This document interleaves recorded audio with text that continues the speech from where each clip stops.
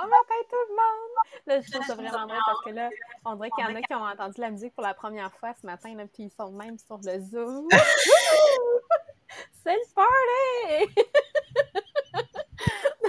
Bon matin tout le monde! Merci d'être avec nous ce matin sur le podcast. Et là, oui, vous allez remarquer que Maria n'est pas avec nous ce matin. Donc, Maria est partie en voyage à Fort Lauderdale et dans l'avion en ce moment. Et Mélanie Miller est au Portugal. Pour de vrai, non, c'est beau la vie. Fort Lauderdale, Portugal. Puis nous, on a la chance d'avoir Jean-Philippe avec nous ce matin. Ouais! Donc, la semaine passée, si on se ramène, qu'est-ce qu'on a couvert la semaine passée? En fait, à la base, on a couvert jeudi tout ce qui était pour bâtir la confiance au sein d'une organisation pour avoir justement un pourquoi clair, une vision pour l'organisation complète. Et vendredi, on a continué avec le tipping point qu'ils appellent en anglais, qu'on a traduit par créer le momentum. Donc, dans le fond, qui était de passer de bon à extraordinaire. Donc, on a couvert 10 points justement pour de passer d'être bon à extraordinaire, de devenir une personne extraordinaire. Donc, si vous n'étiez pas là la semaine passée, c'est sûr, on vous recommande d'aller écouter le podcast de la semaine passée. Et vous avez tous les documents aussi de ces points-là sur le groupe inspirationnel Les Millionnaires des Diamants. Et là, ce matin, ben, on continue dans le livre de commencer avec le pourquoi de Simon Sinek. Puis là, on est rendu dans la partie où il nous parle du charisme et l'énergie. Donc là, on compare les deux. C'est quoi le charisme? C'est quoi l'énergie? Puis en fait, ça l'explique vraiment bien le concept de vouloir être respecté plutôt que juste être aimé. Donc, c'est vraiment ça la différence. Donc, le charisme va venir justement d'une clarté du pourquoi, la raison de pourquoi on parle du charisme, la clarté du pourquoi va venir développer le charisme.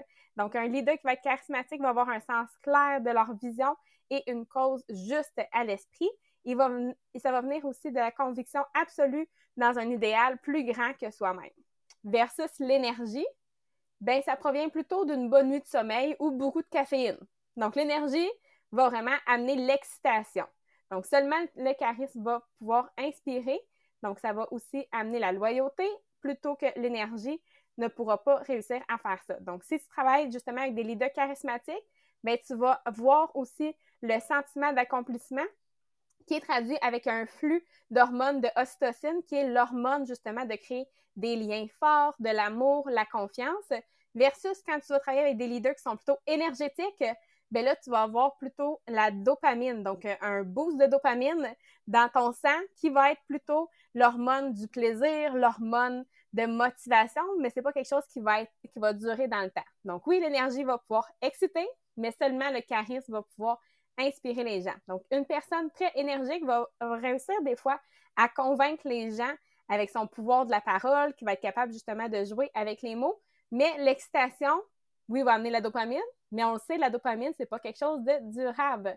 Donc, si tu veux avoir vraiment un effet durable, ben là, ça va être vraiment le côté charismatique que tu veux développer, comme le leader qu'on voit souvent, Steve Jobs, qui avait l'habitude d'avoir un public justement rivé sur leur siège en train d'écouter la présentation, puis ils sont repartis de là avec un souvenir parce qu'il a vraiment réussi à communiquer leur pourquoi à un public cible d'une manière assez subtile, mais qui ont tout le souvenir de c'est quoi le pourquoi. Donc, un leader charismatique va se démarquer quand il va s'agir d'inspirer un public pour amener à l'action. Donc, dans le fond, le charisme, c'est la capacité d'influencer les gens sans l'utilisation de la logique.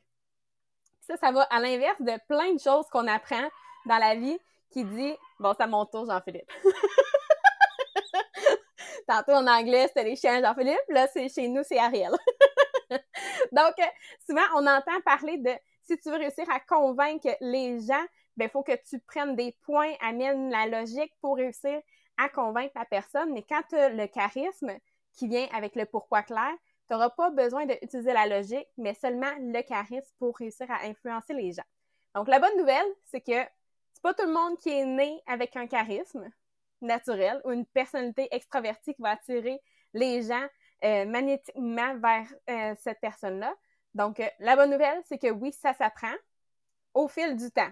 Donc, c'est pas quelque chose qui va se développer du jour au lendemain, c'est vraiment quelque chose qui va prendre du temps, mais il y a quand même des points qu'on peut apprendre pour essayer de développer son charisme à chaque jour pour développer cette qualité-là qui va être une qualité attachante et qui va vous aider à convaincre les gens de votre façon de penser. Donc, il y a 10 points pour vous aider à développer un charisme gagnant. Donc, on part tout de suite avec le numéro 1. Le numéro 1 qui est de écouter activement. Donc, c'est une des compétences la plus importante de quelqu'un de charismatique, c'est de la capacité à écouter activement ce que les autres vont dire. Donc, écouter activement, ça signifie que oui, vous allez écouter avec un esprit ouvert et sans jugement. Donc, avoir la capacité d'écoute active va signifier que vous écoutez et vous participez activement à la conversation en posant des questions et en encourageant continuellement l'autre personne à fournir plus d'informations sur les choses qui l'intéressent, qui la passionnent le plus. Donc, le processus va vous aider à mieux comprendre l'autre personne et ça va vous permettre de créer un lien émotionnel plus fort entre les deux personnes. Numéro 2, être authentique dans tous les sens. Puis là, je vais le traduire parce que Maria, dernièrement, on parle beaucoup de ce mot-là. En fait, authentique, c'est d'être transparent. Donc, tout doit être fait dans la transparence. Donc, une personne charismatique va toujours être authentique dans son souci de l'autre personne. Il va respecter sincèrement les autres personnes, va s'intéresser véritablement à la vie et aux expériences, aux idées, aux circonstances de l'autre personne. Et tout au long de la conversation, la personne charismatique va utiliser également l'empathie pour se connecter avec les autres à un niveau émotionnel plus profond. Numéro 3, c'est d'inspirer les autres. Donc, les gens qui repartent d'une interaction avec une personne charismatique vont se sentir souvent plus confiants, plus excités et inspirés par leur avenir. Donc, la personne charismatique les a simplement fait sentir importants en renforçant leur confiance, en étant solidaires et en comprenant leurs besoins, leurs désirs et leurs aspirations. Tout ce qu'il a fallu, c'est un véritable intérêt pour la vie de l'autre personne et de l'encourager à parler d'elle-même et de ses passions. Numéro 4, c'est de communiquer avec un but. Donc, si tu veux réussir à communiquer avec un but, bien, l'individu charismatique va d'abord accorder toute son attention à l'autre personne et le fait qu'ils vont utiliser un bon contact visuel, mais qui est doux. Donc, ça va faire que l'autre personne va se sentir à l'aise et que la connexion va s'établir. Donc, après ça, oui, ils vont utiliser le nom de l'autre personne pendant des moments clés de la conversation pour garder le lien puis un niveau d'engagement plus élevé durant la conversation. Donc, oui, durant la conversation avec un individu qui va être charismatique, il va parler avec conviction, on va varier délibérément le volume, le ton, le rythme de la voix pour ajouter plus de couleur au discours et ça va avoir tendance à garder l'autre personne intéressée et justement garder le focus sur eux à tout moment.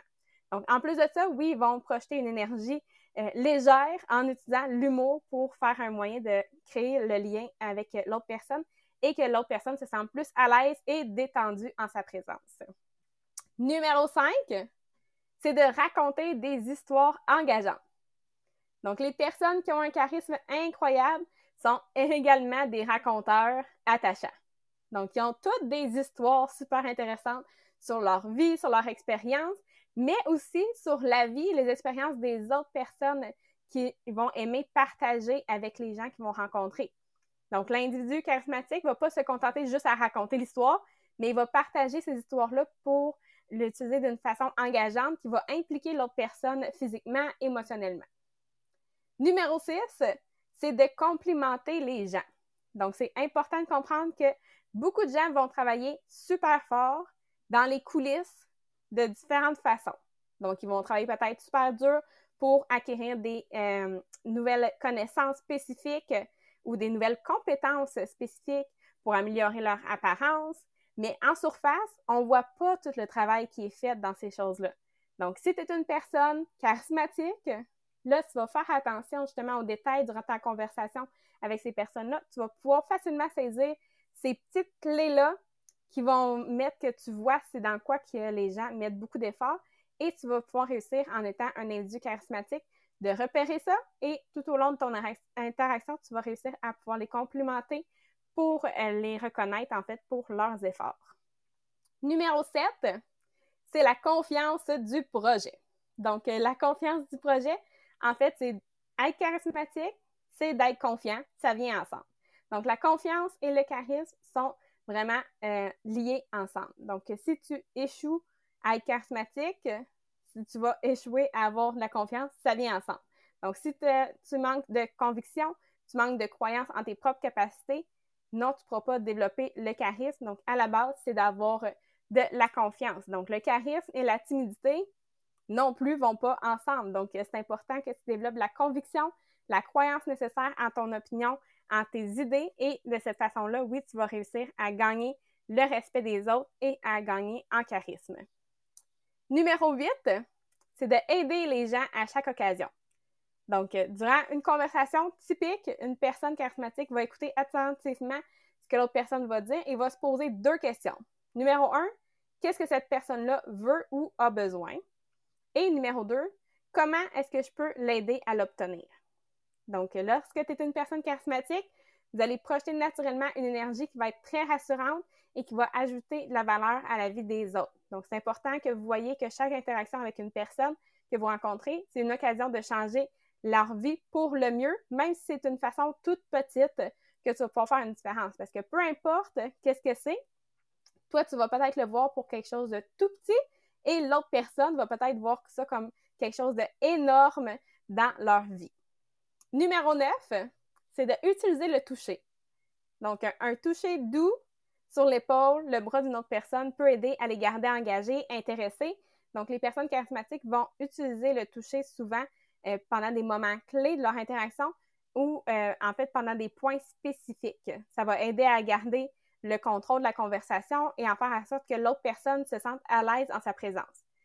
C'est sûr, ça vient avec prudence, dans le sens que si tu mets trop d'importance sur le toucher, tu vas peut-être exagérer le toucher et un toucher excessif va entraîner souvent un inconfort et tu vas perdre tout le rapport que tu as travaillé pour créer. Et numéro 10, qui est d'utiliser des pauses bien timées. Donc, une personne qui parle super vite, qu'on a l'impression que ça n'arrête jamais pour respirer, c'est épuisant juste de l'écouter. Donc, il n'y a aucune façon de pouvoir établir une relation avec quelqu'un d'autre quand on a juste essayé de suivre les mots de la conversation. Donc, une façon d'éviter de tomber dans ce piège-là, c'est de ralentir ton discours. Encore une fois, on y va avec prudence parce que si tu ralentis trop les choses, ça peut conduire à un autre problème comme l'ennui, la frustration. Parce que si je me mets à parler tellement lentement, tu vas avoir le goût de compléter la phrase avant que je la finisse. Donc, tu vas perdre aussi leur respect et c'est sûr que tu veux garder ce respect-là, le rapport que tu vas avoir construit. Donc, il y a un juste milieu.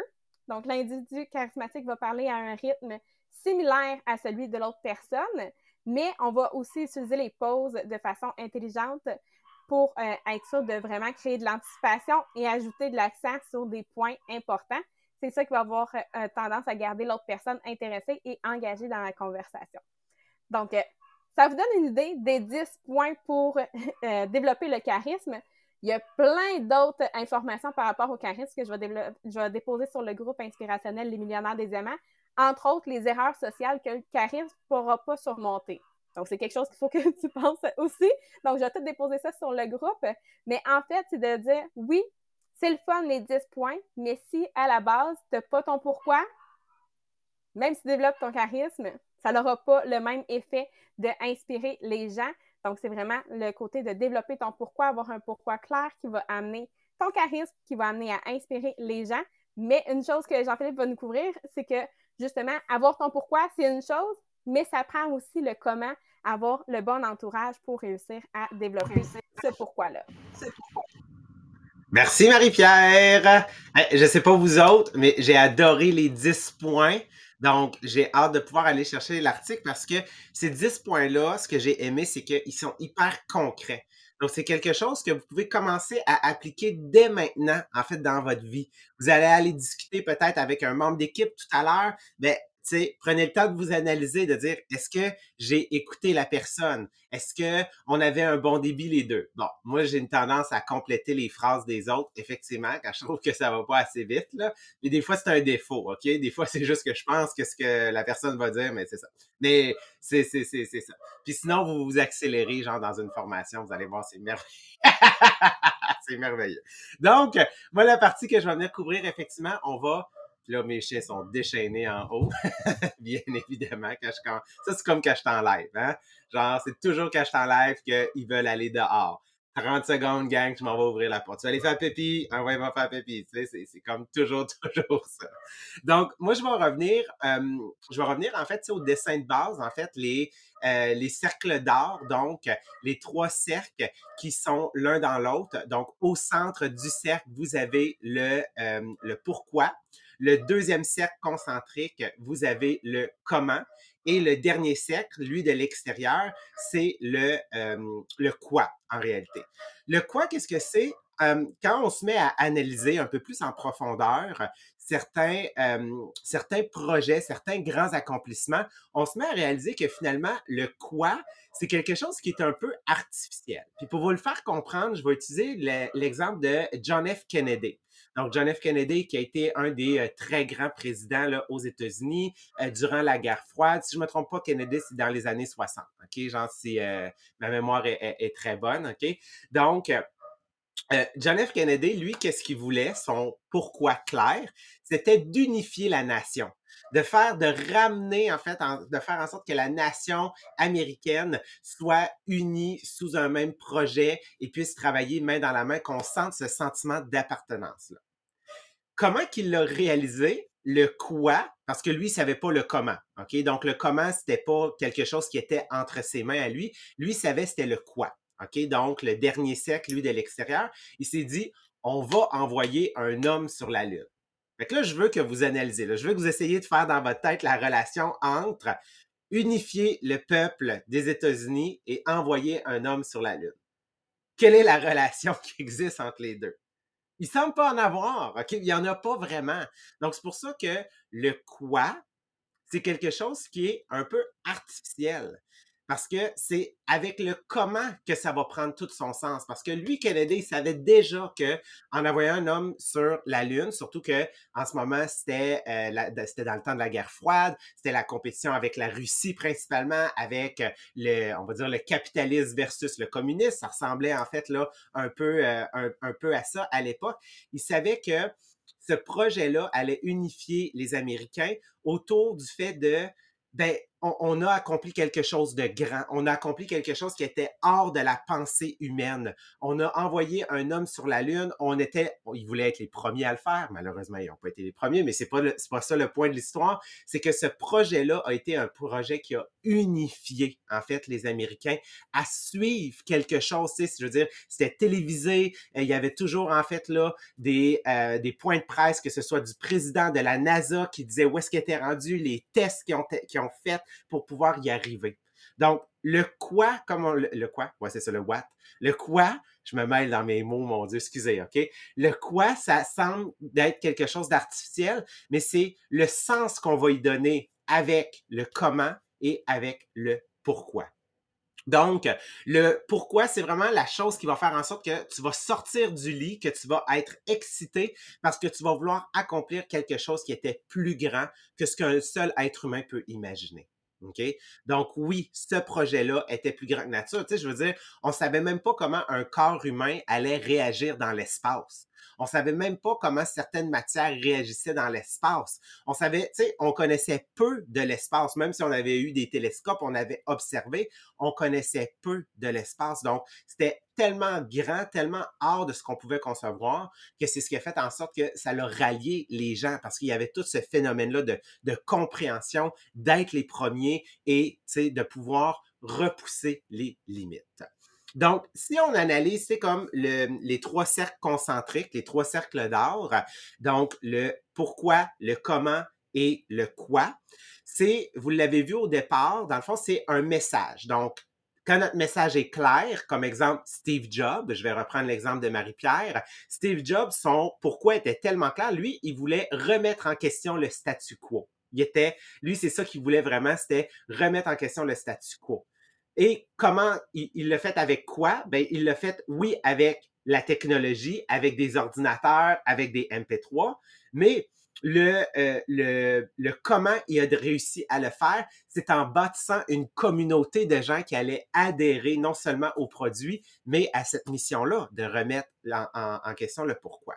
Donc ça, c'est le message. On a vu que ces 3 cercles-là, c'est pour transmettre un message. Par contre, de plus vous avancez dans le livre, plus on est en train de complexifier le phénomène. Donc, ce qu'on va faire, c'est qu'on va lui donner un visuel en 3 dimensions. Donc, si on prend les 3 cercles, puis on essaie de faire une figure en 3 dimensions, ça va vous donner un cône ou une pyramide. OK? Donc, peu importe, un cône ou une pyramide. Donc, le centre, le petit cercle qui était le pourquoi, bien, il est rendu dans le top de la pyramide, dans le top du cône.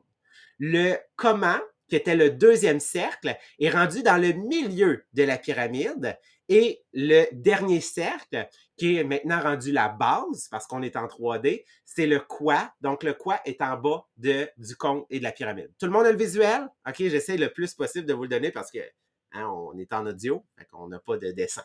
Donc, j'essaie de vous donner ce visuel-là. Quand on se met à analyser le pourquoi, le comment et le quoi, ben c'est quelque chose aussi qui s'adapte au point de vue des organisations, au point de vue des entreprises, puis au point de vue des milieux de travail. Donc, le pourquoi, qui est cette grande mission claire-là, en réalité, c'est qui doit l'avoir? C'est le CEO. C'est le président des États-Unis. Là. On reprend l'exemple de Kennedy. C'est lui le CEO, c'est lui le président. Donc, c'est lui qui doit être capable de transmettre ce grand pourquoi-là, d'avoir cette vision-là. OK? Ensuite, si on descend au deuxième niveau et que là, on tombe dans le comment. Donc, le comment, du point de vue d'une entreprise, c'est ce qu'on appelle, en fait, là, nous autres, dans l'armée, on l'appelait l'état-major, on l'appelle l'exécutif, on l'appelle le conseil d'administration. Je veux dire, ça, c'est le comment. Donc, c'est des gens, OK, stratégiques, une couple de personnes, pas trop, qui, eux autres, vont pouvoir créer le plan, vont pouvoir créer les actions. Bref, eux autres, ils doivent être inspirés, et on l'espère, par le CEO. OK? Donc, ce qu'on veut, c'est quand même que le premier ministre, le président ou le CEO d'une compagnie soit inspirant, qu'il soit capable de transmettre sa mission pour que le comment, le comité exécutif, soit capable de le transposer. Et le quoi, donc la base de la pyramide, en réalité, c'est les résultats. Ça va être le résultat de la vision, le résultat des actions qui ont été prises pour transmettre cette vision-là. Donc, ça va tout être, mettons, si on le dit là, en bon québécois, là, c'est le plancher des vaches. OK? Tu sais, quand on dit là, moi, je suis dans les tranchées sur le plan, tu sais, dans le sens que on est là, on est dans l'action, on est en train de traduire qu'est-ce que c'est en train de représenter. Donc, ça, c'est comment est-ce qu'on adapte les 3 cercles sous la forme, en fait, d'une entreprise. Donc, si on j'essaie de vous donner un exemple pour bien comprendre comment ça se traduit. On va y aller avec l'exemple de Martin Luther King. Okay? Tout le monde connaît Martin Luther King. Il a dit « I have a dream ». Okay? Quand on se met à creuser, okay, puis à bien comprendre l'histoire, on réalise que, en réalité, on va dire, l'histoire, elle n'est pas complète juste avec « I have a dream ». C'est j'avais un rêve, OK? J'ai un rêve, mais il y a un plan, OK? Parce que c'est beau avoir un plan, OK? Mais s'il n'y a pas de rêve qui est rattaché, c'est que ça ne donne pas sens. Tout comme c'est beau avoir un rêve, mais s'il n'y a pas de plan, comment est-ce que je vais faire pour le mettre en place?